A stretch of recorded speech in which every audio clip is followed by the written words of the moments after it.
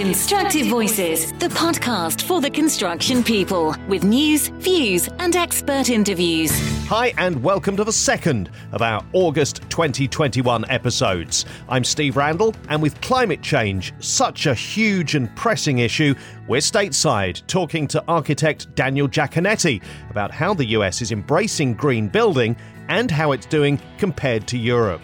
Plus, Peter Finn, Pete the Builder, shares more insights on the current challenges for the construction industry. What does connected construction look like? Viewpoint Construction Software connects your office, team, and field. Viewpoint's cloud-based project management and field solutions help contractors of all sizes manage projects, processes, and people, from the design phase through to on-site completion and handover. To learn how Viewpoint is helping Wilmot Dixon, Kia, Galliford Try, and over 8,000 other construction companies deliver projects on time and on budget, visit viewpoint.com. So before we head stateside to talk about green building, let's welcome Peter Finn, Pete the Builder.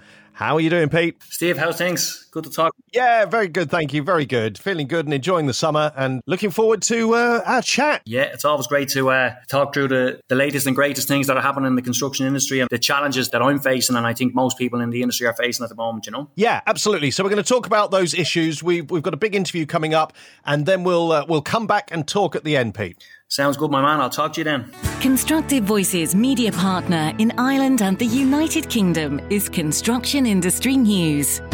Since 2002, Construction Industry News has been focused on the very latest projects and developments within the UK and Ireland. Climate change has been overshadowed in the past 18 months by the pandemic, but it remains the most crucial issue to be addressed by governments, industry and individuals, as highlighted in the recent shock report from the UN-backed Intergovernmental Panel on Climate Change. The UN's Climate Change Conference COP26 takes place in the UK this November, and how the construction industry adapts to the risks will be a key component of building resilience worldwide. Constructive Voices' Henry McDonald has been talking to an architect who's making a difference in the United States. My name is Dan Giaconetti, and I'm an architect. I've been an architect for almost 20 years. And for the past 6 years, I've been at a large corporate firm that has offices across the country, but I'm in the Chicago location. And recently, 6 months ago, took on a second role. So I'm a senior project architect, and I do work on projects directly.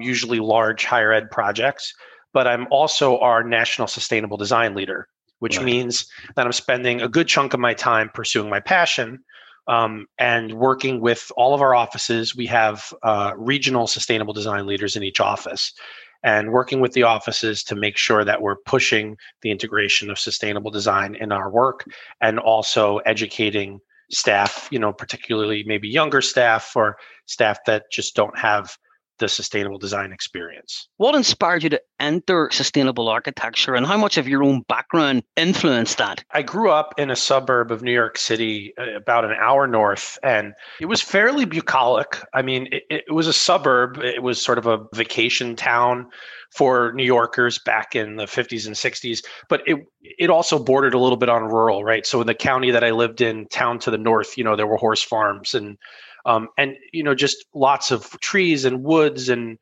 mountains and valleys. And we would go hiking along the Hudson River and really immersed in nature. And so I think, by the time I was in high school, the preservation of the natural world was something that I realized was important. And in high school, I actually joined the Student Environmental Action Club freshman year, and became the vice president by my senior year. And we would do things like testing streams for water quality, and we ran the school's recycling program. And interestingly, as part of that, I got to, at the time, right, I was also taking design and architecture classes, which my high school offered. I got to design the conversion of a vacant restroom on the second floor of the school to be a new water testing lab for the club, which they ended up getting someone to build. So that was kind of cool. And then I go off to university to study architecture, and pretty quickly, met the professors who were putting a name to this. We're translating love for preservation of nature into sustainable design. And, those are all the classes that, they were core classes, but then also electives that I took. And then I ended up being a teaching assistant for most of those classes and just really getting absorbed in it. And then ultimately did my thesis in topics that were called biological paradigms for architecture, right? So taking the way nature does stuff and using that and applying it to buildings so that you can have buildings that were more responsive to their environment and to their inhabitants, as well as more efficient, because nature's pretty efficient. In terms of your career, was there a turning point, a tipping moment when you said to yourself, it's time to go down the sustainable road? I mean, so interestingly, I graduated from college, went to work at a local firm. The president of the firm was a fellow alumni of my college. And it was mostly a K-12 education firm. And sustainability wasn't really a huge topic. I was trying to push it, right? But I was a young intern, right? Junior architect. And then, 2 years into that, there was an advertisement for a firm in the city in New York, a firm called Croxton Collaborative, that I was aware of this firm. They had done projects for the Audubon Society and they had written books, and they were like a super green firm. They were looking for someone with 5 years of experience, and I had 2. And a friend of mine who I worked with, she encouraged me. She said, it can't hurt, send in your resume. So I did, and they interviewed me and hired me, and I ended up working there for a few years. And that's where, small firm, only worked with clients who were looking for very high level sustainable design. While I was there, I worked on a renovation for the Natural Resources Defense Council. I got to work on researching and writing parts of the sustainable design guidelines that would govern the redevelopment of the whole World Trade Center site. So really immersed in everything sustainable design. It just dawned on me, this is what I need to do. This is what I want to do for the rest of my career. And after that point, every job I took, I only did if there was, a sustainable design role to be had as part of it. What sort of year was that when that kind of moment, that kind of epiphany happened? So I graduated and started working in 2003. So I worked at that first firm 2003, halfway to 2004. And then I was at Croxton Collaborative 2004 to 2006. In your opinion, how does Europe and America compare in terms of green building practices? This is a cool question, right? Because there's a subjective and then there's a data-driven answer. Right. So, just if you think about what most people would have in their mind, think about vernacular evidence, right? Going back long time, thatched roofs in the English countryside, modern energy efficient techniques like double skin facades. You see firms in Germany and in France. Yeah.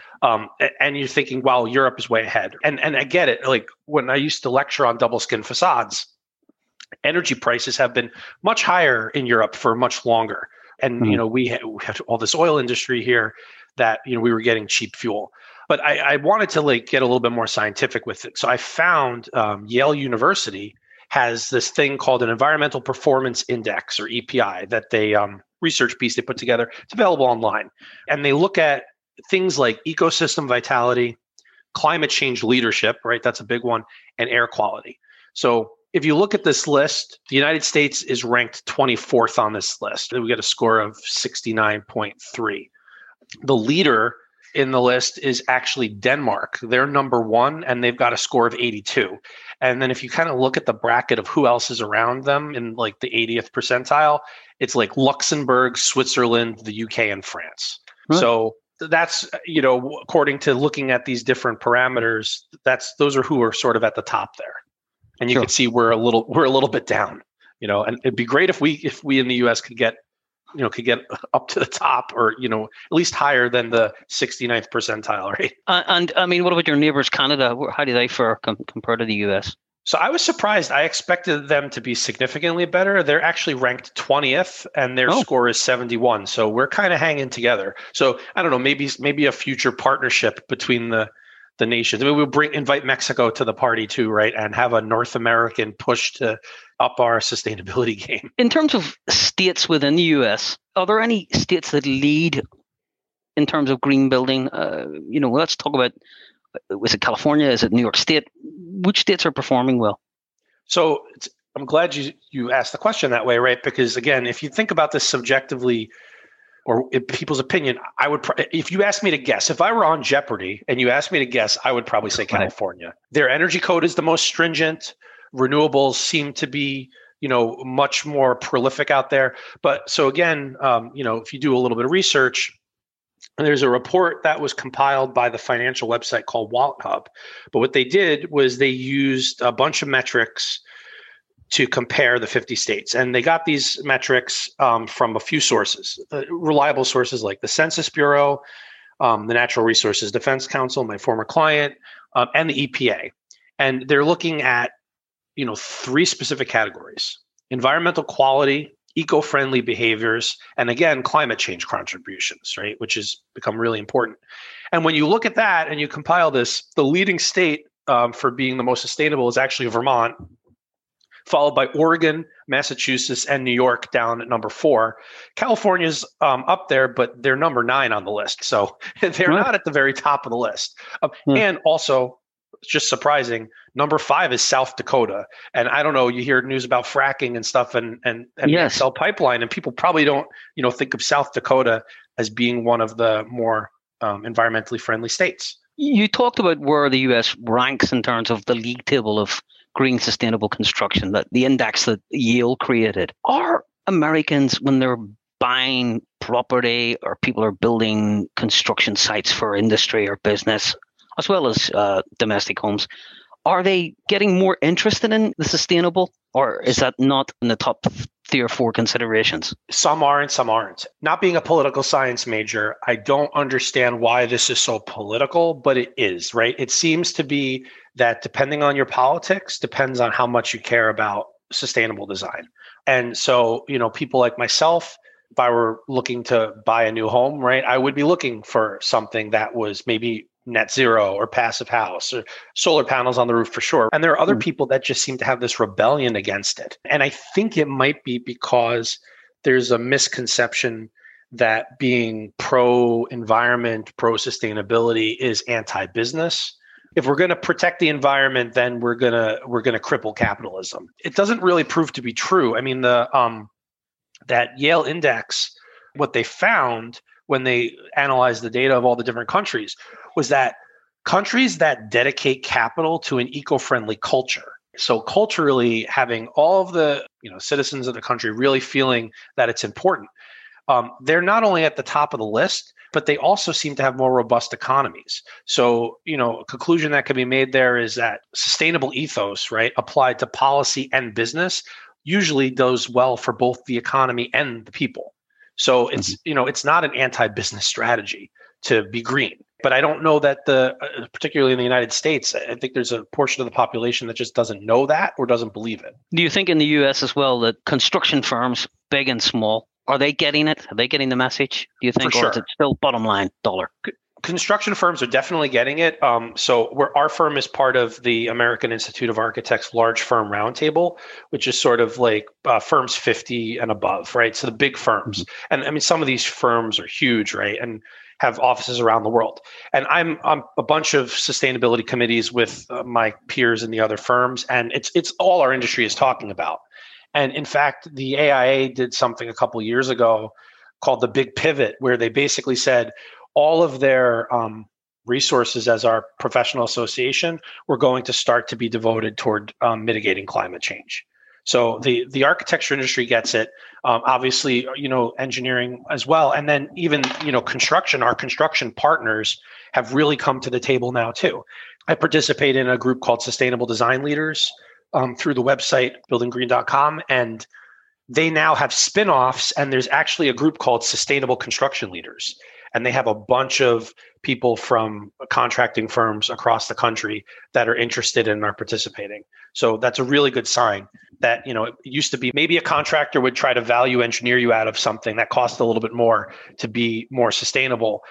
Now they might be the ones at the table bringing it up and saying, hey, we could do this more efficiently. What if we try this? So it's really an interesting evolution that I think is only going to help us and get better with time.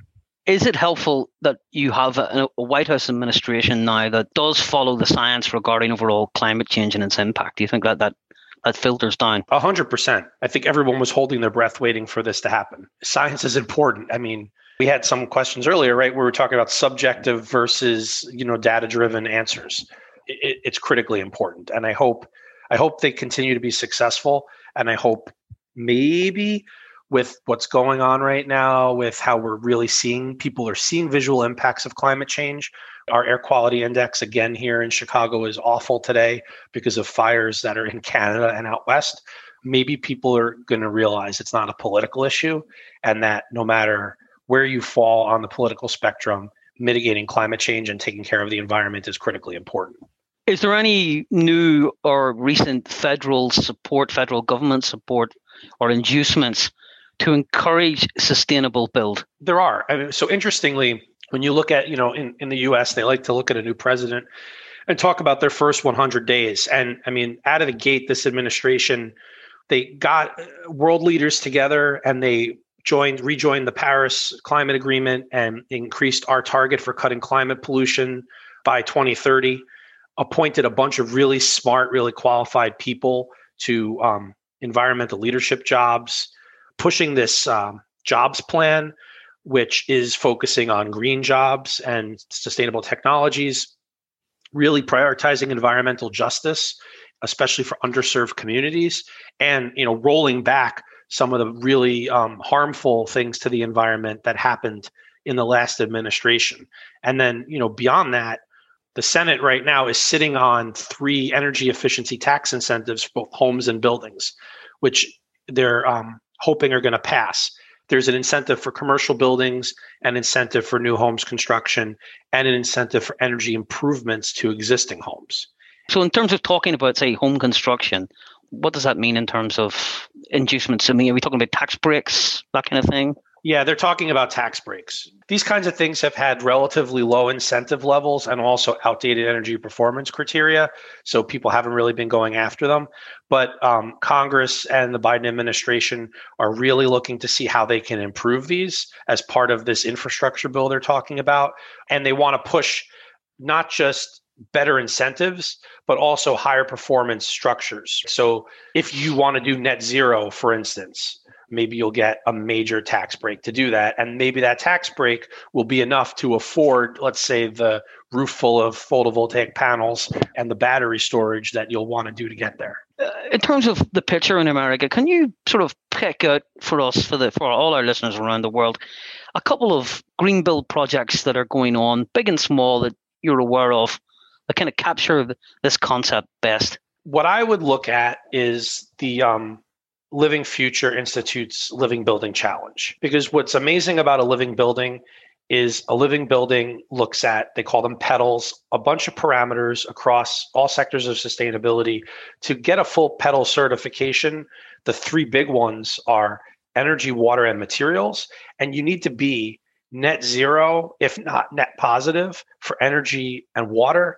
And for materials, you have to have 100% what they call red list free materials in your building, which means that, there's this list of potential chemicals of concern that in some way, shape, or form have evidence that they could harm people or animals. The most common one on the list that's commonly used is PVC. So in a red list free building, you can't use anything like that, which means it's really challenging to do. There's a handful of buildings that have achieved this, and they're documented on their website.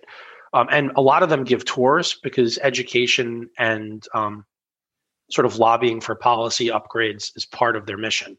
The Bullitt Center in Seattle, which I had the pleasure of touring a couple years ago, is a really great example of this. They have a solar umbrella over the building, right, that they went so far as to get special permission from zoning to cantilever this over the street in order to make sure it was big enough to create enough power to make the building net zero. Turns out the building has actually been running net positive in most years. It's an office building. It's actually the office building for the Living Future Institute. It's not a huge office building, right? Decent sized office building, multiple floors. They have composting toilets, which, most people think of composting toilets in like a nature center or something. And they'll take you, and it's funny because when we did this, my husband was on the tour with me and he was kind of grossed out by it. But in the basement, right, they'll give you a bag of their like compost fertilizer that they're making. From the waste of all the people in the building, right? And it's which they have branded funny little bags, and then they're selling the excess to farmers in the surrounding areas. Instead of taking from the land that they're on, they're actually behaving like a biological organism and existing in the ecosystem. That's really interesting. A building as a biological organism, that's happening. Yeah, it is. I mean, not a ton, but I mean, I think maybe. I don't know if you've tried to see how many living full certified, because they also do partial certifications. If you can't, for example, eliminate all your red list materials, you can do some partial certifications. But a full certified living building, maybe there's 50, 60 of them currently. The program has been around for some time. But, something like that it's beyond some of the other certification programs because, again, right, it's really pushing the building to be a living organism.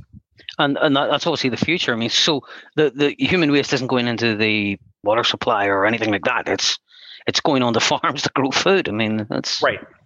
Yeah. I mean, it's and which is, nature doesn't waste anything, right?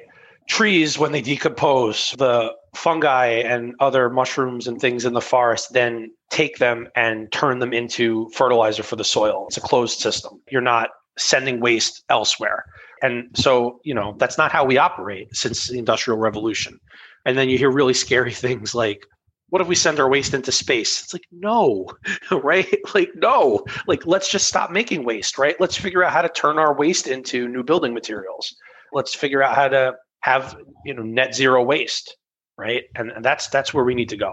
How could waste be turned into building material? Just explain that sort of conundrum. It depends on what kind of waste you're talking about, right? And I mean, I'm sure like human waste, somebody's going to figure out how to do that.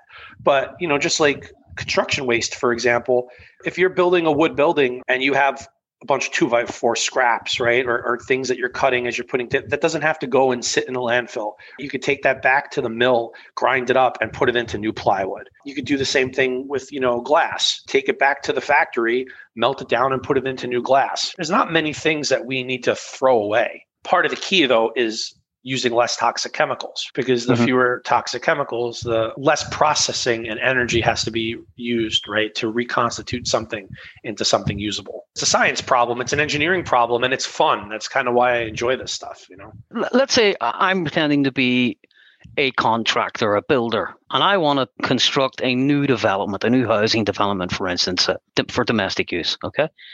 And I go to you and say, Daniel, give me a list of 3 or 4 things that need to be done to make this development, this project, a sustainable green one. What would they be? I mean, the first thing you need to do, right, is you need to do your site analysis. You need to have the cultural history of the site. You need to have the ecology of the site, looking at flora and fauna, looking at the water cycle, right, looking at the wind patterns. You just really need to understand the site. I mean, this is Frank Lloyd Wright used to camp in a tent on a construction site for a long time before he started designing a building. You need to understand the site, because once you do that, when you start designing, you can design in a way that meets the needs of the project with as many passive strategies as possible. So how much can you capitalize on natural breezes depending on the climate before you actually need to use air conditioning? How much can you capitalize on passive solar depending on the solar angle and orientation before you need to use heating systems? So right off the bat, that makes your baseline for how much energy use you're going to need lower, can be significantly lower. I mean, we have a project that it's 80% lower. And then, okay, with what's left, all the systems that you're going to use should be the most efficient possible. So, a lot of contractors right now, if I don't do single family residential, but I'm aware of it, right? Driving around, they're using better products like sheathing that has the insulation integrated with it, and it's all continuous on the outside, right? Easier to install, and you get a better, tighter envelope, which means you're going to use less heating. So now you've got as much passive as you can, then as much as efficient of a envelope or a building as you can, including the systems. Then look at the energy you're going to use and now meet that with renewable sources. Solar panels, PV panels, they've gotten better, much better, and the price has come down. They should look for incentives, because incentives vary location by location, but there's a lot of incentives out there. And meet your needs with as much renewable as possible. And if you can get to net zero, particularly if you could do it on site, right? So let's say PV panels with battery storage, it's not just better for the bigger picture environmentally, it's also more resilient. Where I grew up, there'd be times where you'd have a crazy snowstorm while the leaves were still on the trees or something, and the power would be out for like 4 days. We'd be sitting in the dark with candles, and my next door neighbor had this diesel generator running. It was making tons of noise. But if you had PV and battery storage, you could just be going on with your life while the power's out. It's kind of beneficial for everybody to have these kinds of off-the-grid, self-contained, resilient systems. Also, the final question is, given your profession as an architect, do you think that schools of architecture, particularly architecture with construction projects in mind, that sustainable build, green build, whatever you want to call it, that should be compulsory and essential part of any degree educational program for future architects around the world, not just in the United States? Absolutely. And, I think the American Collegiate Society of Architects, who are, monitoring curriculum for accredited schools in the U.S., they look at that for sure. But, not all schools are created equal. So, I had a pretty good background in it, but I think of late Sam Mockbee, who taught at University of Alabama. They actually have I don't want to call it an internship, right? Like physical programs where the students go into underserved communities and construct buildings out of waste carpet and, waste materials and, for people who otherwise wouldn't be able to afford a house, right? That kind of immersion and really, really living it I would love to see that in every school, because that really connects the doing it on paper with the benefits for people. And, when you have a homeowner who now has an amazingly low energy, comfortable place to live that was affordable, and you got to build it with your hands, that really lets you learn and really understand what's important. So those kind of practical programs would be great if those could be replicated in more schools around the world. We could sit here and we can be victims of climate change and think, oh, I can't go outside today, the air quality is bad, or, oh, the lands around my place are burning. Or we could realize that it's a problem that we can fix. We can fix it by applying science, applying technology, and being willing to make some small sacrifices in order to undo kind of the things that are since the Industrial Revolution, right, that we've created. We have time to do it, but we need to do it. And net zero to me should just be the standard for everything. And I know it's not a cakewalk to do it, but it's important enough that everybody should be pushing it. I'd love to see more building codes pushing net zero.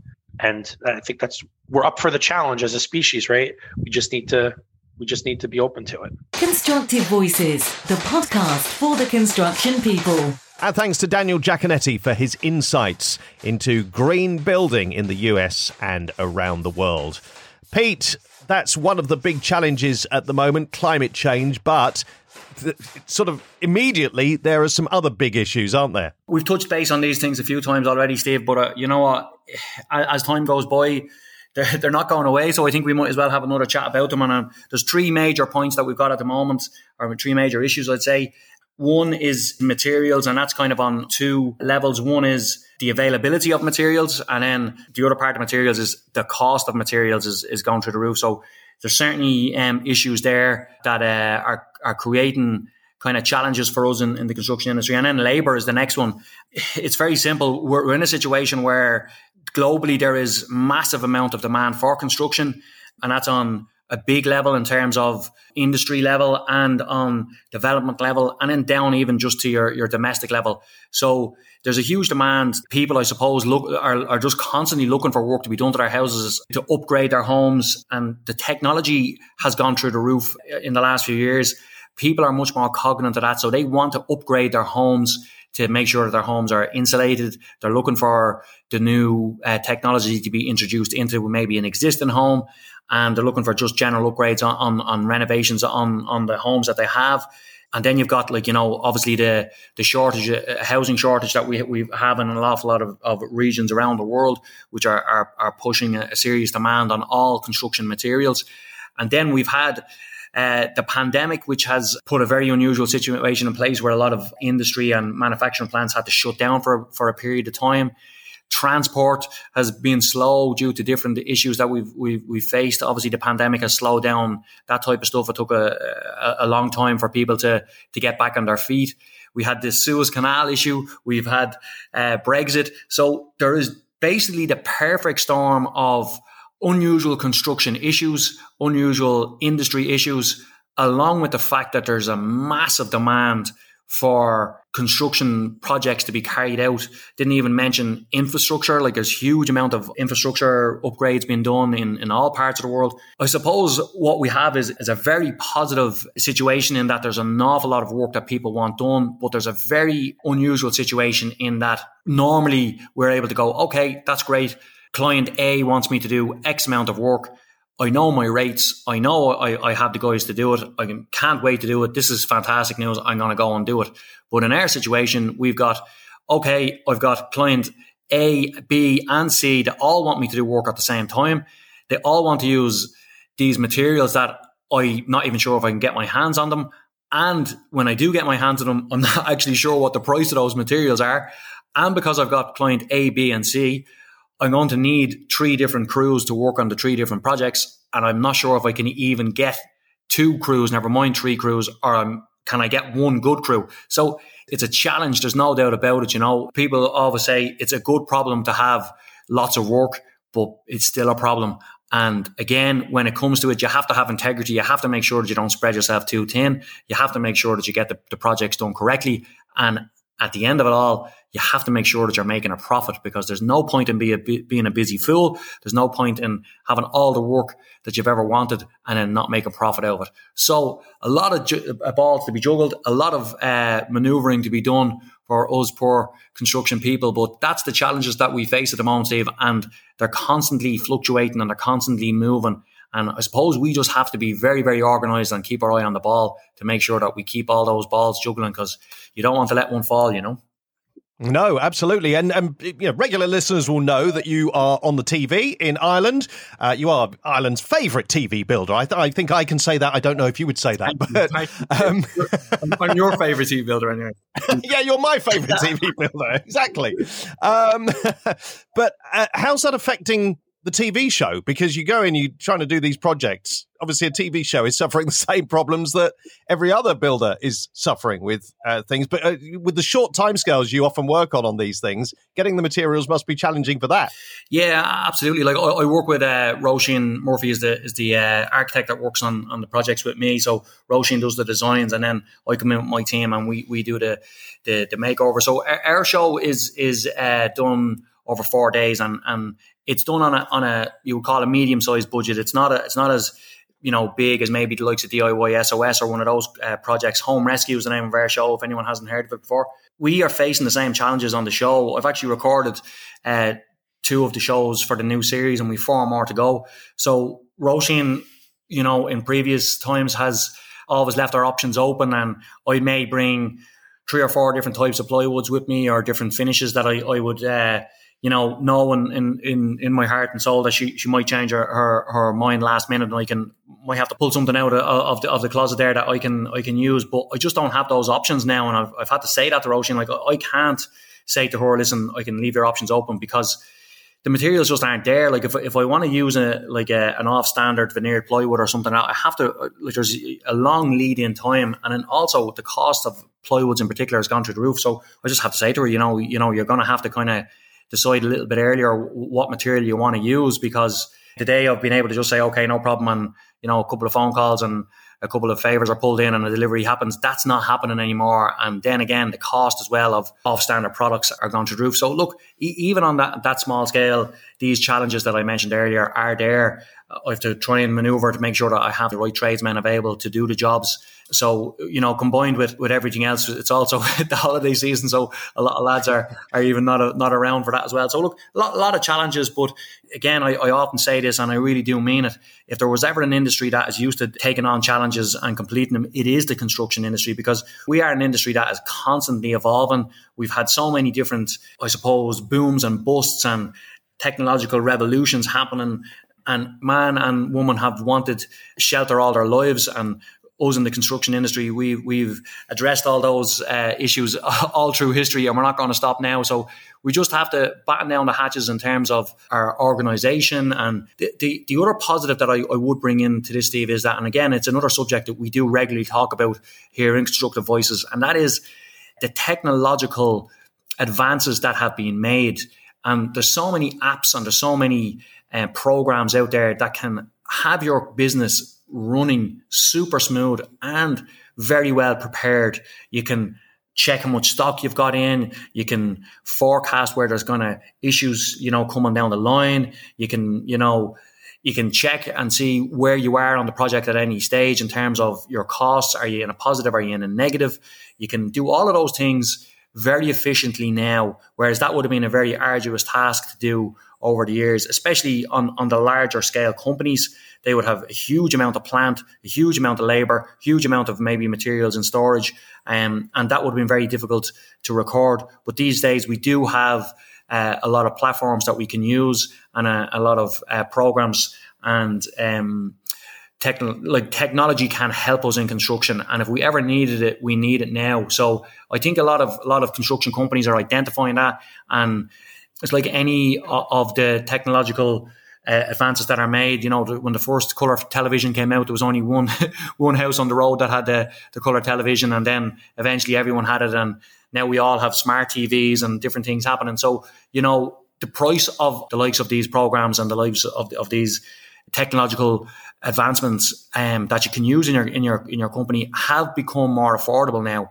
They've streamlined down from being like something that only the top end people would have, to literally the local everyday man can have a smaller version of the same kind of program or app. So it's busy times, and there's a lot happening, and there's a lot of transition. And I suppose, like always, we just have to stay ahead of the game, and we always have to be prepared and make sure that we're on top of our game and keep on delivering the really good stuff that we do. Absolutely, Pete. As always, great to talk to you, and we'll talk again next time. Good stuff, Steve. I'm off to order a load of material, talk to all the lads, make sure that I'm all ready to go, so that my head is in a lovely, nice, stress-free place next time I speak to you. Cheers, Dave. Talk soon, man. Cheers. Bye.